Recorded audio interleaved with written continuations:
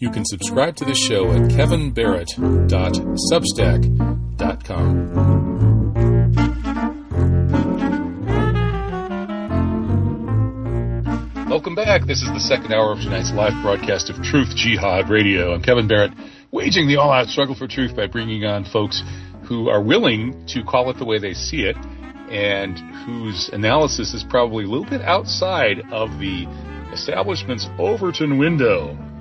Tonight we're talking about vaccines and COVID.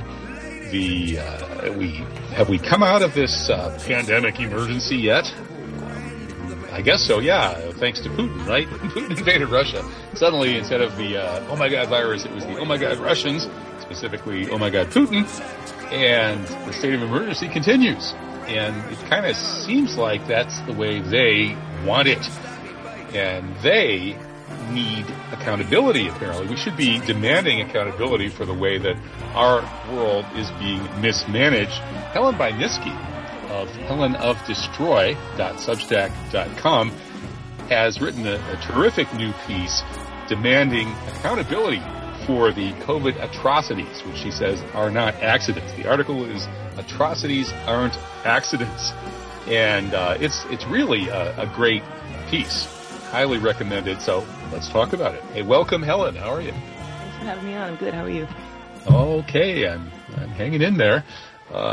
So you're obviously not convinced by Emily of the Atlantic magazine that we need a pandemic amnesty and all the bad things that anybody did during this horrible pandemic should be forgiven and forgotten.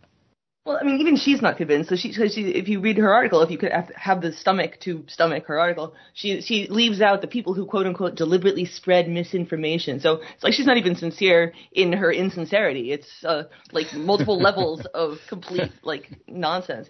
So yeah, this whole the atrocity thing. I mean, the amnesty thing rather is it's dead in the water. There's no chance of that happening. And anybody who thinks that this is the one time that after lying to us for the last 3 years constantly, like without even the slightest breathing room, that this one they're going to be honest and actually follow through on. Yeah, I have a bridge to sell you in that case. Yeah. Well, Emily Oster hasn't volunteered to come on my radio show and declare amnesty for everything that I've been putting out here over the past 3 years. But yeah, this issue of accountability is one that we don't really hear much about anymore. You know, it seems that impunity is the rule in everything, you know, especially these red pill issues that I talk about on the show, whether it's the JFK assassination, which Fox News and Tucker Carlson are now admitting that the CIA was involved in, but I don't really see any accountability at the CIA for its institutional complicity in this cover-up and this murder of the president, and I don't see a whole lot of people taking responsibility for the either horrific mistakes or atrocities, deliberate atrocities perhaps in some cases that they did during the pandemic period and are some cases still doing. It really seems that there's just total institutionalized impunity these days. And your article is kind of an impassioned rant against that. Now, how do we go from being outraged to finding a way to bring back some accountability? Well, I mean, I think it starts with understanding how it got this way. I mean, there has definitely been an overarching campaign to make us sort of apathetic and just disempowered in the way that, it's always been like this, therefore it will always be like this. Well, it hasn't always been like this. I mean, people used to actually go out and beyond just protesting. I don't mean like marching around with signs and getting nothing done. That's a theatrics that unfortunately no longer has the effect it once did. But I mean, you can actually like put a wrench into the machine in such a way that, I mean, people can strike, people can infiltrate, people can use their skills in various ways. I mean, I don't want to say use your imagination, because that's the point that I make in my article, is that anyone who's been through the school system, your imagination has been put to death by the third grade if you're lucky. And so like, yeah, but use your imagination, because everybody has a skill set and everybody can do something. And whether it's, I mean, yes, we need parallel systems. This is very important because as the state of California is trying to take doctors' licenses away for people who tell the truth about COVID, and there's going to be more and more of that. So, and also, if you've got a medical system that is allowing this to be perpetrated, it's discredited anyway. So we need to take over some of those abandoned hospitals that have shut down for lack of patients because, everybody's dying and nobody went to the hospital during COVID anyway because they were all afraid of getting put on a ventilator, which is a good fear to have, I think. So that and I don't know, parallel other systems as well, educational systems. You don't want to send your kid to school because they have to be injected with a bioweapon. That's a very good reason not to want to send your kid to the school system, which was brainwashing them anyway. So I think that this has created more of an awareness of the need for these parallel systems to have an entire parallel society. So people can work on that, and then from that you become empowered, and then you realize you can take on this empire. This is not a monolithic thing that cannot be touched. Obviously, we don't really have time to create a perfect parallel society and then from that vantage point attack the evil empire. But it's just something to start on, and then you can do two things at once. We can walk and chew gum at the same time, assuming we haven't gotten our brains packed with spike proteins yet. But that's another thing that medical professionals really need to be working on. The sane ones, at least, is finding a way to reverse the spike syndrome or whatever you would call it. The takeover with these proteins or these things that develop in the bloodstream, and which I think your previous guest was trying to claim are totally cool and normal and not weird at all. He was just saying that he thinks the virus does more of that probably than the vaccine does. And that's interesting. Let's tease out why he might be wrong about that. And Ron was saying that his new article on Monday is going to be pointing out that throughout the past 3 years, a bunch of European countries, the ones with low obesity, have actually had lower than normal mortality among working age people, whereas the U.S., Canada, and other countries with high obesity have had higher than normal mortality among working age people. Now, he points out that these countries like France, where working age people are actually living longer than they did pre-pandemic, have very high vaccination rates. Therefore, he argues the vaccine can't really be a huge cause of massive mortality, at least in the short term. How would we refute that? Well, what kind of vaccines are they giving people in France? Are they mRNA or are they non-mRNA? I think they are mRNA, but I'm not sure. Well, that would be something you need to check out because that's a very, very different thing. The mRNA ones are much more dangerous than the regular ones. Not that I would really want to get injected with any of them, but if you had to pick, there's certain death and there's not so certain death. So there's that. Are you sure though that these international statistics bear that out? I don't know because I don't know what they've gotten injected with. That's it's a variable that has to be solved for if you're going to actually work with this question. Otherwise, you're just throwing uncertainty at the wall because you want to confuse the issue, which I think is a lot of what he's doing. I don't really understand why he's doing that, but that's the impression I get. He's just trying to come up with things that people don't have the answers for, that people can't necessarily have the answers for because there are too many variables in this particular equation. And you can't compare apples and oranges, to use a cliche.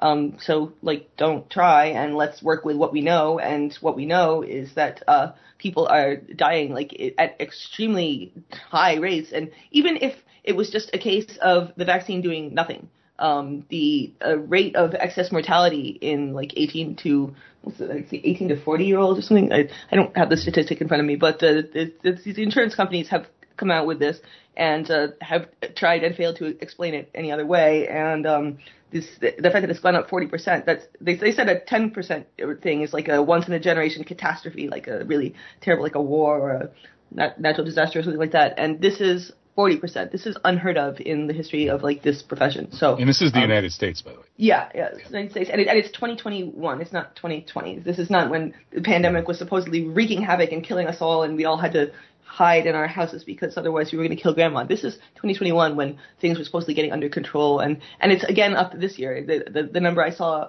for 2022 was 21%. So it's still high. So this is. We're running out of people to kill, of course, but still, and the fact that it's people who have life insurance through their work is also a very odd thing because you would think, okay, these should be the healthiest ones. These are people who have steady jobs and they're young and they have a job that's good enough to at least have life insurance benefits. So this idea that they're all dropping dead, COVID wasn't killing young people; it was killing the old and the obese and the sick, not the young and fit. Right. And one thing I didn't bring up with Ron that I probably should have, I was intending to, but never got around to it, was that his argument is that whatever the combination of COVID plus vaccines that is causing this higher, this really catastrophic jump in mortality among working age people, which I think it's like 18 to 50 something or something like that, that combination, it's operating here in the United States, but it's not operating in these European countries. And again, he thinks he's found the solution, which is that it all ties in very closely to obesity rates. But my question for Ron, which I didn't get to ask him, was, okay, so does that mean that this seeming excess of really ultra healthy athletes dropping dead on playing fields that we're seeing, is that purely an artifact of people like Mark Chrisman Miller out combing the internet to find every last athlete that drops dead on a playing field, and this used to happen all the time, and now it's not real, or because obviously you can't explain that through obesity. And it's like it's up like 2,000% too, like the athletes thing. So they can they can try to claim it's normal, but that's just one of these things where they're just lying to your face and telling you that they pee on your leg and telling you it's raining. It's not. This also one thing that you have to ask about these European countries is that a lot of countries had a different system for how they recorded COVID deaths versus non-COVID deaths. The United States, we recorded everything as a COVID death. Like if you got in a car accident and died and you had COVID, you were recorded as a COVID death. These European countries, how did they do it? It's a question that needs to be asked if they can be compared. And again, this is like one of these apples and oranges things. It seems like there is really no way to know, because like to what extent, like, would you have to have like 2 comorbidities and then you would say that it was something else, or would it be 3, or would it be 1, or because like in Italy it turned out that something like 4% of the deaths were just COVID and then the rest were COVID and something else. And so, yeah, in the United States, I mean, the CDC came out in April 2020, as I recall, and said that, we're just recording all respiratory deaths as COVID, and there's nothing you can do about it. So, like, I mean, if they admit that, then you're not working with, like, real numbers. And that is, I have to wonder if that was actually done to deliberately confuse the issue, because you can't go back and unravel those statistics. If it's been done, like, if the books have been cooked, like, 40 times, you can't uncook them. Right, yeah, and the U.S. statistics are pretty notoriously opaque. They're slow to develop. They have to be compiled because we don't have a national health service. So True. Each local regional hospital, private hospitals, and so on, they all have their own methods, and they kind of gradually get it done and send their numbers laid into the next level. And it's all pretty confusing, and U.S. statistics are not in good repute among people like Alex Berenson, who trusts the national health statistics from European countries and even Israel a lot more. Personally, I don't trust much that comes out of Israel. But it does seem, Helen, that just impressionistically, it's weird that, whatever the statistics tell us about these young, ultra-healthy athletes dropping on playing fields, I never heard of a professional football player before having his heart stop in the middle of an NFL game, as just happened this week with Damar Hamlin. Interesting name, Hamlin, like the Pied Piper of Hamlin. Makes you wonder about the mRNA vaccine pipers, like leading all the young people off the, instead of the rats out of town, right? They were supposed to lead the COVID rats out of town, but now instead they're leading the kids out of town. They deliberately recruited all these celebrities to Pied Piper people into the vaccination chambers. I mean, and it was just for children. And there's this the one that went to the White House. I forget her name, was Olivia something, but she was they purposely selected her. She's the big TikTok star or whatever. I don't know how you can be a star on TikTok doing 15-second videos, but it's neither here nor there. If you figure out, tell me, because I could use another income.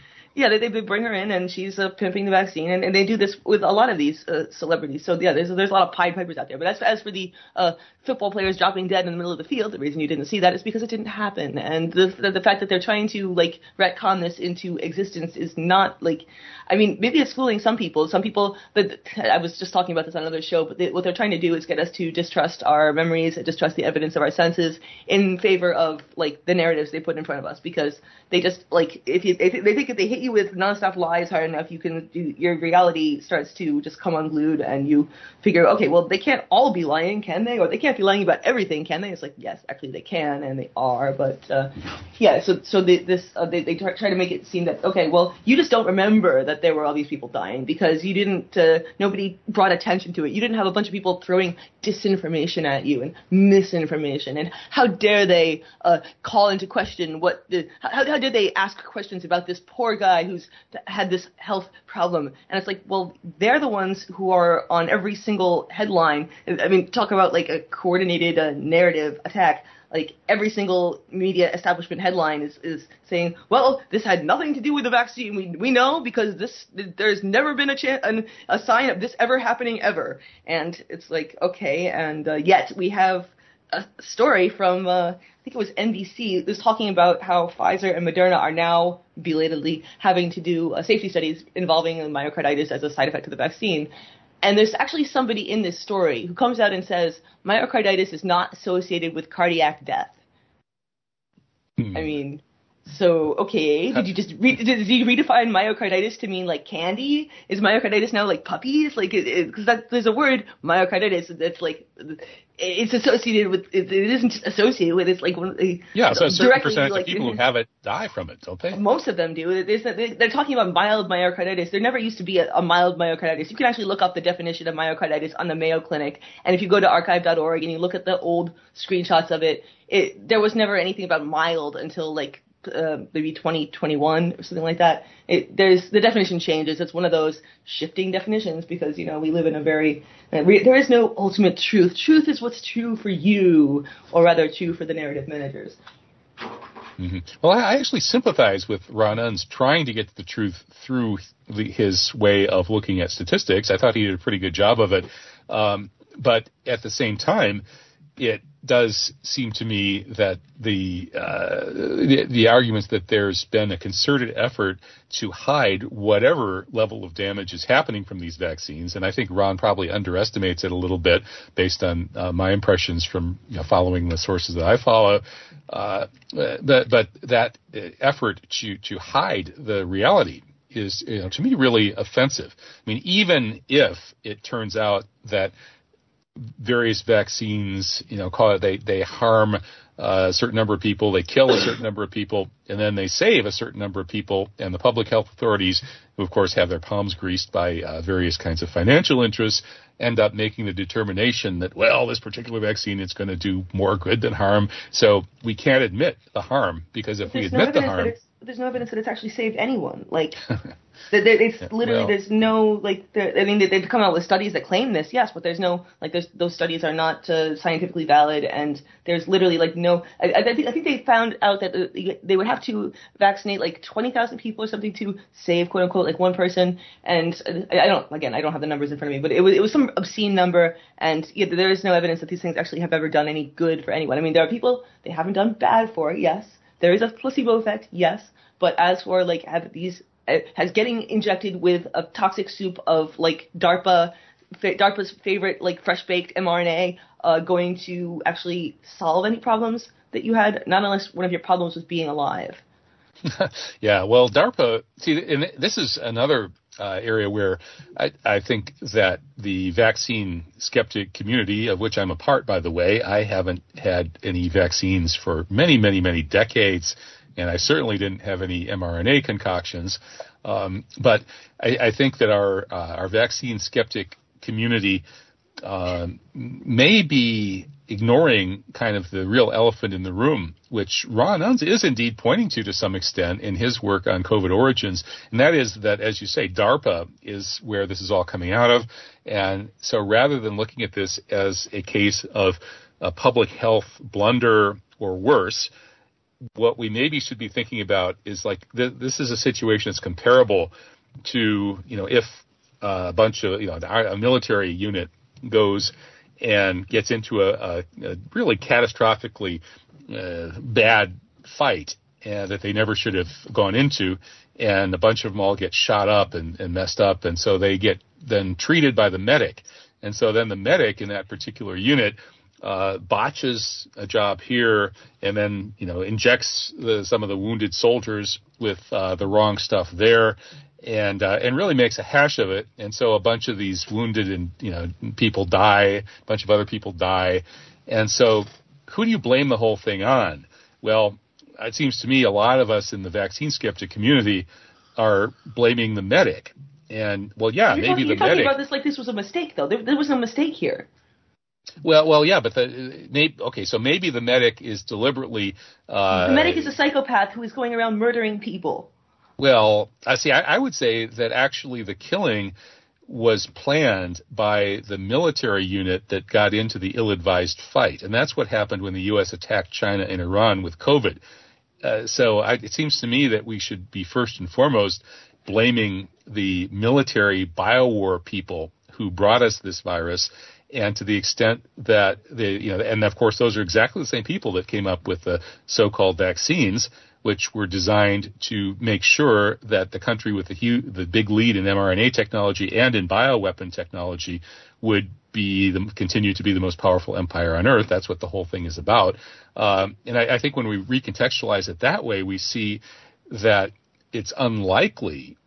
It's possible, but it's unlikely that the military people that developed both the virus and the purported antidote deliberately invented a botched antidote. I think it's much more likely that they deliberately attacked with the virus, but it came up with what they hoped would be an effective antidote, that they would be able to use that technology on all of their future bioattacks on their adversaries.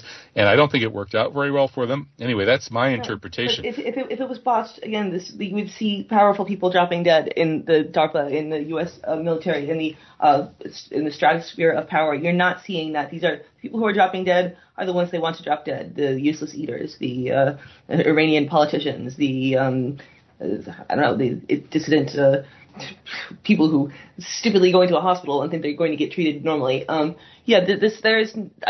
see no evidence of any mistakes being made here, because if there was mistakes, they would be on both sides. Like, there would be mistakes made that actually accidentally came out well for humanity. Like, it turns out that this mRNA cures macular degeneration or something like that. And there's no evidence that any mRNA shot that anybody has taken has improved something surprising. The fact that they knew, actually, before rolling it out to everyone, they had the clinical trials, which, they were bogus clinical trials, but they did give this drug to people. So, whether they were certainly not conducted along the lines of a normal clinical trial, but they were things that were in the shape of clinical trials. So they knew ahead of time that these things killed people, that these things caused horrible suffering, paralysis, brain damage, myocarditis, of course. And yet they did it, and they continued the rollout anyway. So that's to me, that's multiple levels of premeditation, malice, of forethought. This is there's no mistake here. Maybe they initially, when they were they've been working on this technology for a decade. Moderna has not put out any real products, but they've been working on this mRNA platform as the drug delivery system for 10 years. And getting shitloads of investments. Sorry, I'm probably not supposed to swear. Large amounts of investments from various corners of the sort of people you would expect to be funding a ruling class extermination project. So, I don't see any element that this is anything other than any indication rather this is anything other than a premeditated, malicious attempt to kill large numbers of people, cause immense suffering. Not even necessarily kill large numbers of people, because there is an advantage in war to causing your enemy to get really, really sick, so that instead of just being dead and then you're done with them and you can move on and fight back, you have to care for all of these sick people. There's Ed Dowd, I think was formerly at Blackstone or BlackRock, one of those, the statistician guy, is talking about how they can't get, even in where he lives in Hawaii, they can't get laborers to do basic stuff like repair jobs, because everybody is sick, or everybody is so non-functional because of these vaccines that they can't go to work, or they can't fulfill their obligations. And this is only 2023. This is only 2 years into this mass injection project. Things are just going to get worse unless they find a way to reverse this buildup of spike proteins, because there's no indication that the people who are injected with this stuff ever stop making these spike proteins. So there's just more and more and more of them. And you can slow down the replication process. There's plenty of doctors have come up with protocols to address like the symptoms of the problem, or like slow it down, or maybe stop them from attaching themselves to cells or whatever. But like you're still making them, and it's a process that's they made sure that this stuff was really persistent. Well, if that's true, then the mRNA countries versus the the non-mRNA countries, that comparison really should become just really stark and undeniable at some point. And I'm not sure if it entirely is so far. Like China is, of course, non-mRNA, and most of Africa only got little Africa bits. Didn't vaccinate at all. Yeah, they're fine. Yeah, that's true. So that's another dead giveaway. Yeah, that does make you wonder, doesn't it? So anyway, that comparison of vax to unvaxxed and mRNA to non-mRNA really should be revealing. Now, the thing is, though, I have been following the quants, the people who are really good with numbers, who have been critiquing COVID and vaccine orthodoxy, and it does seem that I haven't yet seen any of them present a really good case that the mRNA countries and populations have done that so much worse than the non-mRNA countries and populations that we could conclude that technology was really just decimating people. And if that were the case, then the people who came up with this mRNA technology, the U.S. military, would have destroyed their own society and their allies and let their enemies rule the world. I mean, do you think they did that on purpose? Well, I mean, there's definitely an element in the U.S. government that is very intent on destroying the U.S. As a country, and they've been doing that for decades now, so I don't think that's so far-fetched. But in terms of mRNA versus non-mRNA countries, again, like you're looking at places that keep records very differently, that deliberately, in some cases, make themselves difficult to compare. At least in the U.S., there was a very large financial incentive, especially in the beginning, to record things as COVID deaths, because you would get lots of money from the government for that. And in terms of the mRNA vaccines versus the non-mRNA vaccines, I haven't seen any charts that compare the two. I would actually like to, because that would be an interesting thing to compare. But you're running into a lot of these variable problems. And again, I think that there's enough conclusions that can be drawn from looking within individual countries that because there are other variables too. I think that in a lot of cases these deaths are multifactorial. I mean, now there was a lot of people talking in a credibility grenade kind of way about 5G as being like the cause of this, which obviously it's not. That's not the thing, but it is 5G is a weapon in and of itself. I mean, it's a dual-use technology, and it's known to increase the replication of I think mold. It's known to increase the replication of various harmful organisms that would have a tendency to colonize the human body. So you might want to look into to what degree the countries that are particularly hard hit are using certain technologies, not even necessarily 5G. Do they use a lot of cell phones? Are they swamped in electromagnetic radiation? Do they eat a lot of food that's tainted with glyphosate? There are a lot of factors that can go into this that besides just mRNA, because you know that this stuff is interacting with everything else that people put in their bodies. And I mean, in the United States, people eat the worst diet on the planet pretty much, and we're dropping like flies. So I think that sugar is definitely a contributor to I think it was Ryan Cole, Dr.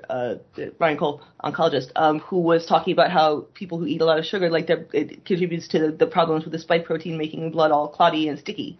He said it literally makes the blood sticky. So, there's more to this than just mRNA vaccines versus non-mRNA vaccines versus COVID. There's a lot more to it. Absolutely. Well, again, Ron's article coming up Monday is going to claim, he says that he sees what he estimates would be about a 0.7 correlation between obesity and the working age deaths, or maybe it was just the cardiac deaths. So we'll see where that goes. It's interesting that our public health authorities, as Ron pointed out in the first hour, don't seem to have any concern with something like obesity, which of course is connected to these other factors, exercise, vitamin D, and things like that. They were just so relentlessly focused on masking, distancing, and then these mRNA vaccines. And in fact, there is really good evidence that there's excellent evidence that vitamin D helps with COVID outcomes, that exercise helps with COVID outcomes, and as Ron just pointed out, that staying skinny helps with COVID outcomes, and yet none of that seemed to ever make an impression on any of our public health authorities. You're acting like this is a mistake. Again, no, this is not a mistake. There was a deliberate reason why they shut down gyms, why they said don't go outside, because it was known from the beginning that vitamin D helped, that exercise helped. They knew obesity was like another one comorbidity as soon as people started dropping. Like back in February, they knew that. And so, of course, they say stay home, don't go outside, don't get any sun. This was a deliberately calculated series of public health advisors. Again, this is you can tell it's not a mistake because they didn't do any mistakes in the other direction. There was no like accidentally take a lot of NAC. No, they actually tried to ban NAC, N-acetylcysteine, which is like hundreds of studies now saying that this helps with COVID, and it does. It's one of the things that FLCCC talks about, one that you should take if you have gotten vaccinated in order to stop some of the damage. But they actually tried to make NAC prescription only. So it's not like this is anything accidental or any mistakes. This is the need for accountability, and talking like these things are mistakes. It lets these people off the hook, and we cannot afford to do that right now because these people want us dead, these people want us enslaved, and it looks like they're going to get what they want because people are too concerned with we have to be fair, we have to hear both sides of the story. It's like, you think they're going to let you tell your side of the story? No, they are going to clock you over the head, take your money, take your stuff, and turn you into a genetic malformation. I mean, they're gonna. It's these stuff that they want to put in people's heads. I'm sorry, Neuralinks and this other one that I read about when I was writing this article, that the battery-free thing that uses you as a battery. It's like, okay, didn't you see that in the Matrix? Yeah, I included the clip from the Matrix in my article because it's like, duh, a little bit on the nose there, guys. Yeah, they're going to have to pay some trademark infringement fees to the Matrix movie when they implement that. This transhumanist agenda seems to be linked to the way they dealt with COVID, and probably the way they created COVID, actually. That this faith in technology, the purported faith in technology to solve all problems, which may be one factor in the relentless pursuit of mRNA vaccines and excluding all of the other possible better ways to deal with it, that faith in the coming singularity, when everything will change. It's the new form of transcendence for a bunch of materialists and atheists. And so they think that a small select elite will somehow mutate into the Superman, a Nietzschean Superman, who will then presumably, or maybe it'll just be the artificial life, artificial intelligence mix that somehow takes over and eliminates all of humanity. But whatever comes next, it's going to be better than us. It's somebody's going to put normal humanity out of business, and that's a good thing. Now that just strikes me as really strange that we normal human beings would put up with this technologically empowered elite that's bent on our extermination. And I guess the COVID situation sort of illustrates that. Do you find it odd that our intellectual elite, our scientific elite, our political elite seems to openly yearn for our extermination? Well, it's not so much that they yearn for our extermination. At least, well, some of the elites do, yes, certainly. But the functionaries, the next level ones, they just want somebody to tell them what to do, and that will value their rule obeying skills. So it's like you end up with all these people who never want to actually have the responsibility of having an original thought in their life. So if they have a machine that's telling them what to do at any given time, then that liberates them from the burden of having to make decisions. And I mean, COVID it filled a void in a lot of people in terms of giving them a meaning for their existence, because they were doing their part by staying home and staying safe. And in terms of these people are not the ones that are going to stand up and make waves and And I think that a lot of people who got vaccinated actually did so because they didn't want to make waves. I mean, I know people who got vaccinated because they wanted to go to some event at their children's school. Like, we're talking like really low level stuff here. And like the fact that people are so unconcerned with like their bodily autonomy just suggests to me that it's not just the elites who want human extermination, it's humans themselves who think that, okay, well, my life is completely meaningless. So, I mean, and I don't think they rise to that conscious level. I think that they just walk around with this like sense of just non-existence. I don't know. Yeah. Well, the catastrophic contagion exercise looks interesting. There was that Crimson Contagion exercise run by Robert Kadlec during the 2019 run-up to the COVID apparent bioattack on China and Iran. And there were, of course, other quote-unquote preparedness exercises going on as well. And now there's this catastrophic contagion exercise that looks forward to another round of viral insanity. So I guess, they're, of course, telling us that this is all designed to prepare so we can do better next time. And, after Emily Oster gets done with her pandemic amnesty for this past pandemic, then we could have a whole new one, and they'll do better next time because they've planned for their catastrophic contagion. But frankly, when we had this rash of these exercises that prefigured COVID, especially Crimson Contagion, now that we see a new one predicting a new pandemic, somehow that doesn't really reassure me that it's going to be better next time. And in fact, since the previous pandemic was obviously man-made, it makes me wonder whether the same people that gave us the last one are working on another one.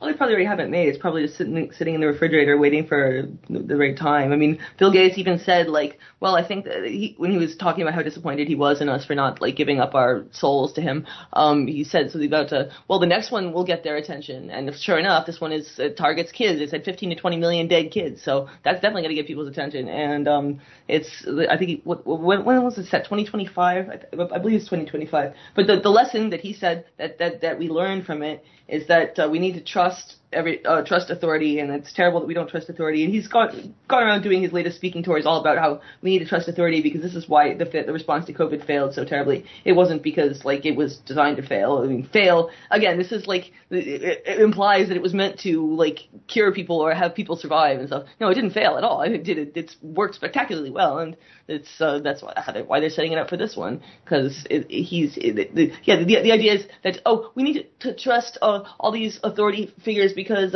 otherwise then we will be led astray by misinformation and disinformation. And this is like, this was even during COVID. That was the major boogeyman. Before it was even declared a pandemic, there was Mike Ryan of the WHO, that like the most unhealthy looking health official you're ever going to see.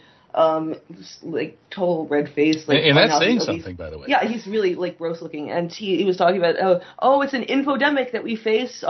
This terrible ideas are spreading rapidly and unauthorizedly, and we must do something about it. So that's why they have this WHO with their global pandemic treaty, which like there's still not enough people talking about that. By the way, I don't understand how that's not like on the top of all alt media people's like radar. I realize that there's not much that you can say about it once you've talked about it, but it should be monitored and it should be watched, and they do occasionally put out new drafts of it and stuff, and like it's absolutely terrifying, and it includes a Ministry of Truth that is like funded by member countries, so you assume this funding is not optional. I don't think that they're going to say that, I don't want to fund the Ministry of Truth part. Oh, really? Well, guess who's going to host the next pandemic then, huh?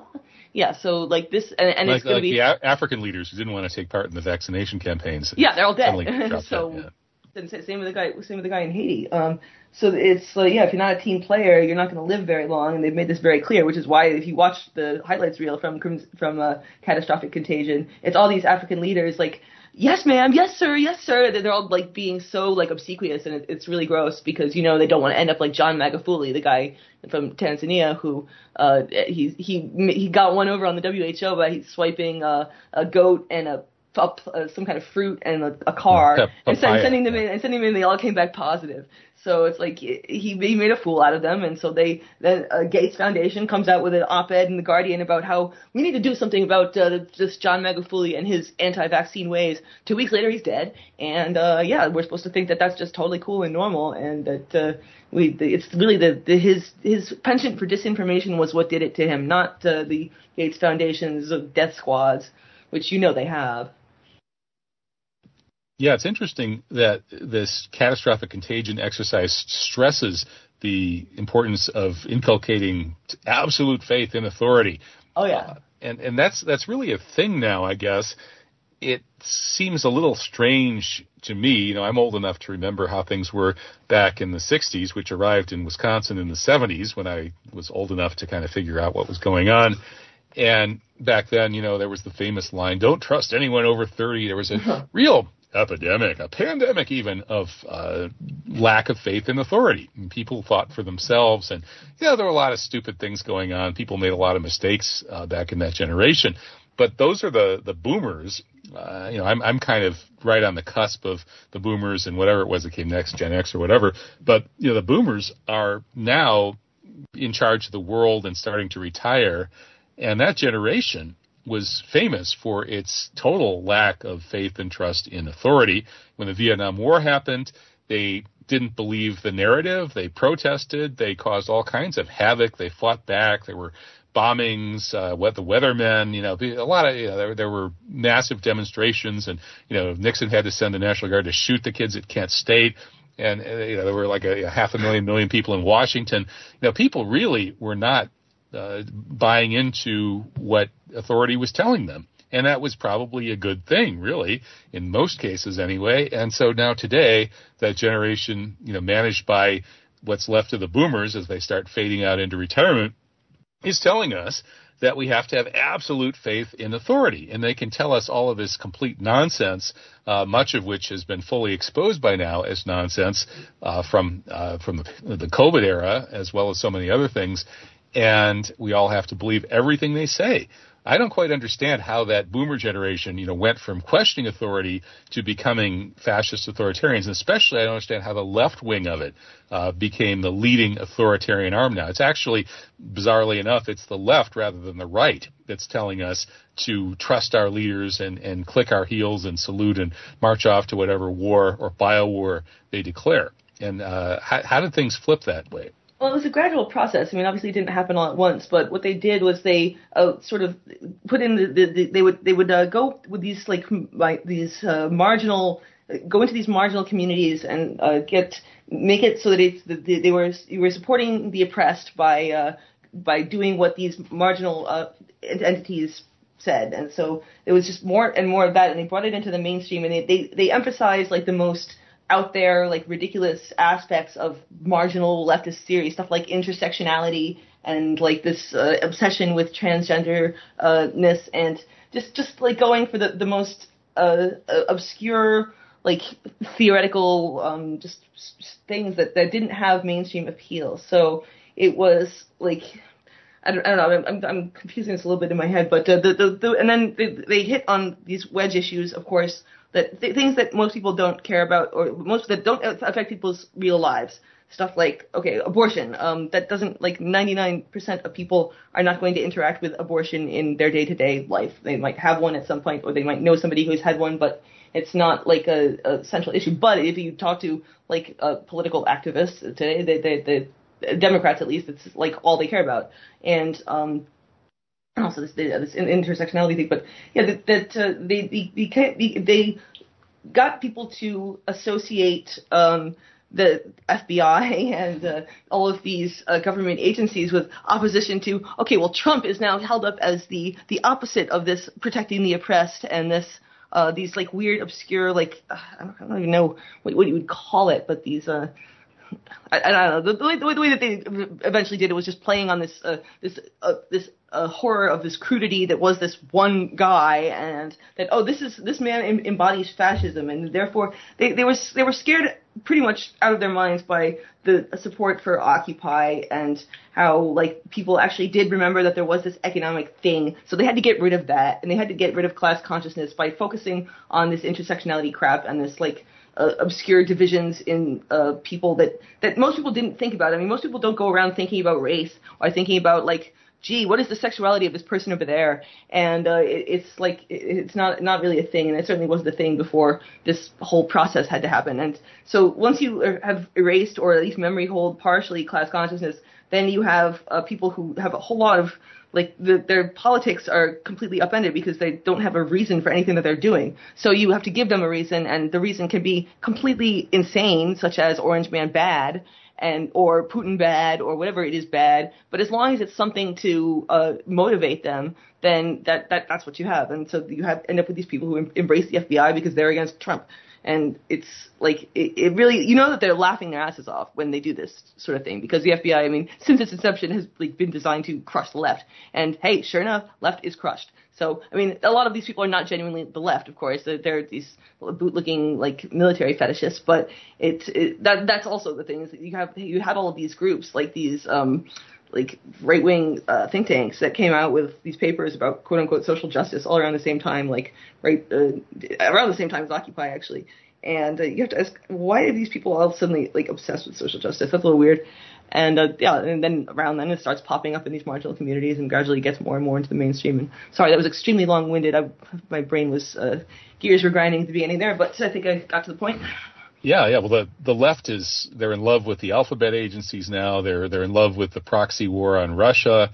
They support the CIA rioters and terrorists in Iran. They're probably ready to go to war to steal Taiwan from China, and God knows what else. And they even seem to like the most abusive, corrupt corporations like Pfizer. You wrote about the history of Pfizer and Albert Bourla.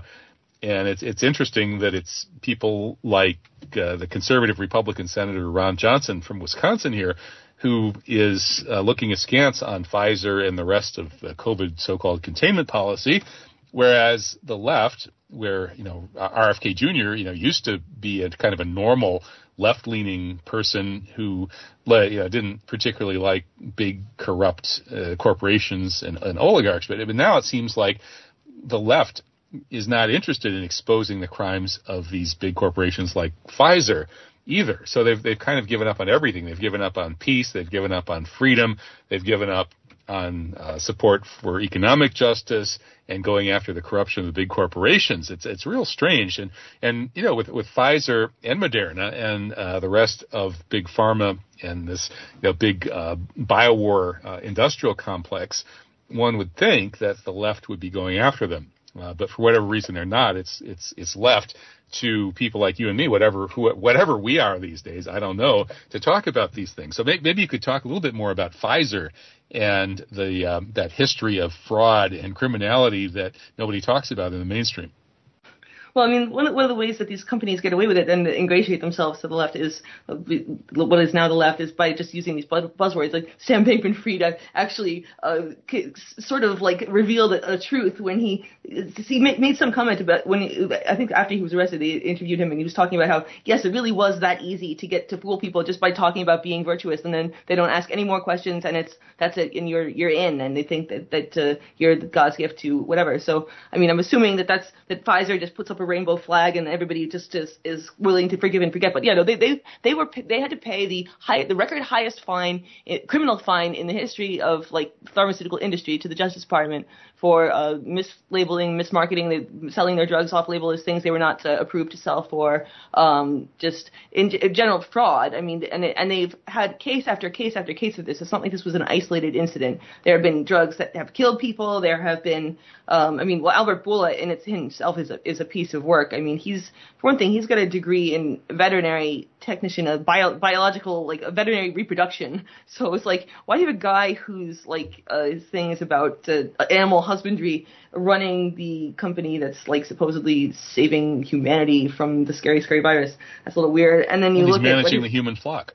Yeah, that's true. And the way that he managed the animal flocks, it's really not looking good for humanity, because the drug that he invented for pregnant cows to stop them having diarrhea, called it a vaccine, which doesn't make any sense because it wasn't a vaccine. It was just to stop them having diarrhea. But instead of stopping them having diarrhea, it gave the cattle that were born of these mother cows that were pregnant ended up having this horrible thing happen to them where they just blood comes out of everywhere, their orifices, their pores, they just became this bloody mess. And so it's sometimes, things, there's a sign there, and so rather than stop selling that drug, they Albert Bourla, who was running the animal vaccine division at the time, was able to. This happened in Germany. That it initially emerged. This was killing all these animals. He just fobbed it off on other countries and was able to get away with that, and did this for years. And so Pfizer, of course, hey, we love fraud. Fraud is awesome. Yeah, killing people really cool. So we're going to reward you. And so he's stayed on, and he came up with another drug to castrate boars, and because apparently if you castrate, if you eat a boar and a boar is not castrated, it tastes funny. I don't know anything about this. I don't eat pigs. I think you are what you eat. That's disgusting. But so they want to find a way to make the pigs not taste bad, but without actually having to go and cut their balls off, because boars are ferocious and will completely do horrible things to you if you get too close to their balls and you're not quick about it. So he comes up with this chemical castration, which again he calls a vaccine, which is totally not. I mean, unless you're vaccinating yourself against balls, I don't really know. But and gives them that, and then that magically stops the meat from tasting funny, and you have a castrated boar who's still has balls. So he sees them and he doesn't understand why he's not horny anymore, and he's like, So he's confused, but apparently he tastes good. So everyone's happy, and it's also interesting. Are they doing this to the people? I wonder. Yeah, they are doing. This is the point. This is why they picked him, because he not only is able to cover up the large numbers of deaths of people by his drugs, but he also is able to render them infertile through things called vaccines. And apparently, this is also this is when he learned to do this statistical fraud as well, because he said that this chemical castration is 99% as effective as actually cutting their balls off. And it's how do you actually measure that? I mean, do you ask the boar does he feel castrated? Do you? It's so weird that they would even put a number on that. And I guess you do a taste test. Yeah, but I mean, you can't statistically measure it. A taste is a subjective thing, qualitative. On a scale of 1 to 10, do you think that this castrated taste like balls? Does it taste like balls or not? Yeah. And then if they're going to move that into humans, I guess they would have to go to find the cannibal populations of the South Sea Islands and feed them some castrated long pig.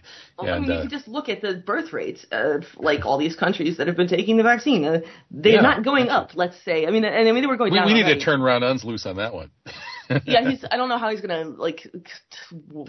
wheedle his way out of that one. That's not gonna happen. And there is no I think which was the country that really there was a chart that somebody posted, and they were all going down, but then there was one that was really, really far down. I think it was Australia. Australia was just plummeting. So it's and Australia, of course, actually that's something that Ron Unz should answer for, because there was no COVID cases there. They were all locked down 24/7, and then as soon as people started getting vaccinated, they were dropping like flies. Well, of course, what Ron might say, or what a lot of people would say would be, well, they were so locked down that they couldn't really spread COVID, and then they opened up, they vaxxed everybody, and those vaccines are really not as effective as they tell us. In fact, they're totally ineffective at preventing transmission. In fact, the more you get boosted, it seems like the more COVID you get.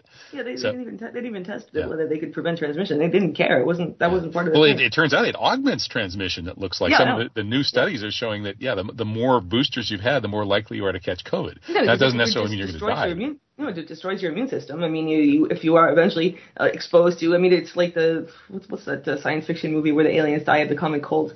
No, it's not World War. I don't remember that.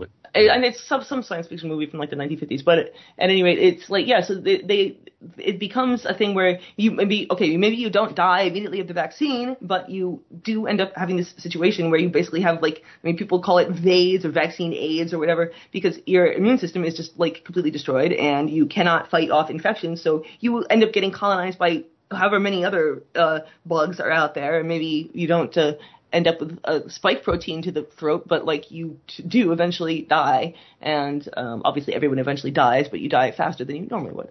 And so even if the statistics that we have so far are not showing a huge, excess mortality, totally obviously and clearly and unambiguously attributed to the vaccines, it could very well be that the kind of stuff you're talking about, whether, the fertility effects, the fact that the more boosted you are, the more COVID you catch, which doesn't bode well for your immune system, that over time it very likely could become clear that these vaccines are causing vastly greater harm than was evident at first. And I suppose then one could even become suspicious that, that there are the people who think that this is really all about a Malthusian plot to limit the population, cull the herd, and then it's not like chemically castrate them.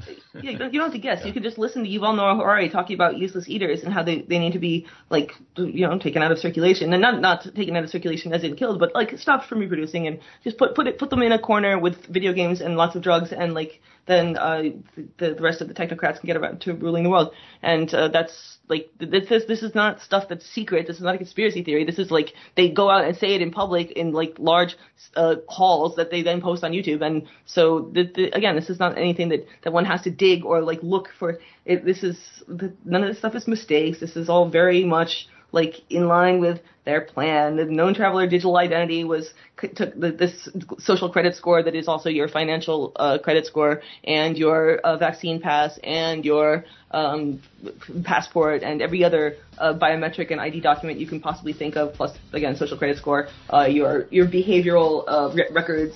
This was all, a WEF white paper from 2018. I believe it was a plan before that, but this is when they put out the schematic. And, of course, they immediately started testing that in 2020 with all of these travel bans. So it was all these airlines were in on it. KLM, which was, I believe, they were actually involved in Event 201, which, again, if you want to have proof of premeditation and malice aforethought, look at the common lines that go through these whole simulations and things. They're all there. Oh, okay. We will definitely look at that. And I agree with you completely about pushing back and making sure this doesn't happen again. We don't want to act like chemically castrated boars here. We want to get out there and change the situation. Well, thank you so much, Helen Buyniski. Keep up the great work. Helen of Destroy.substack.com. Thank you.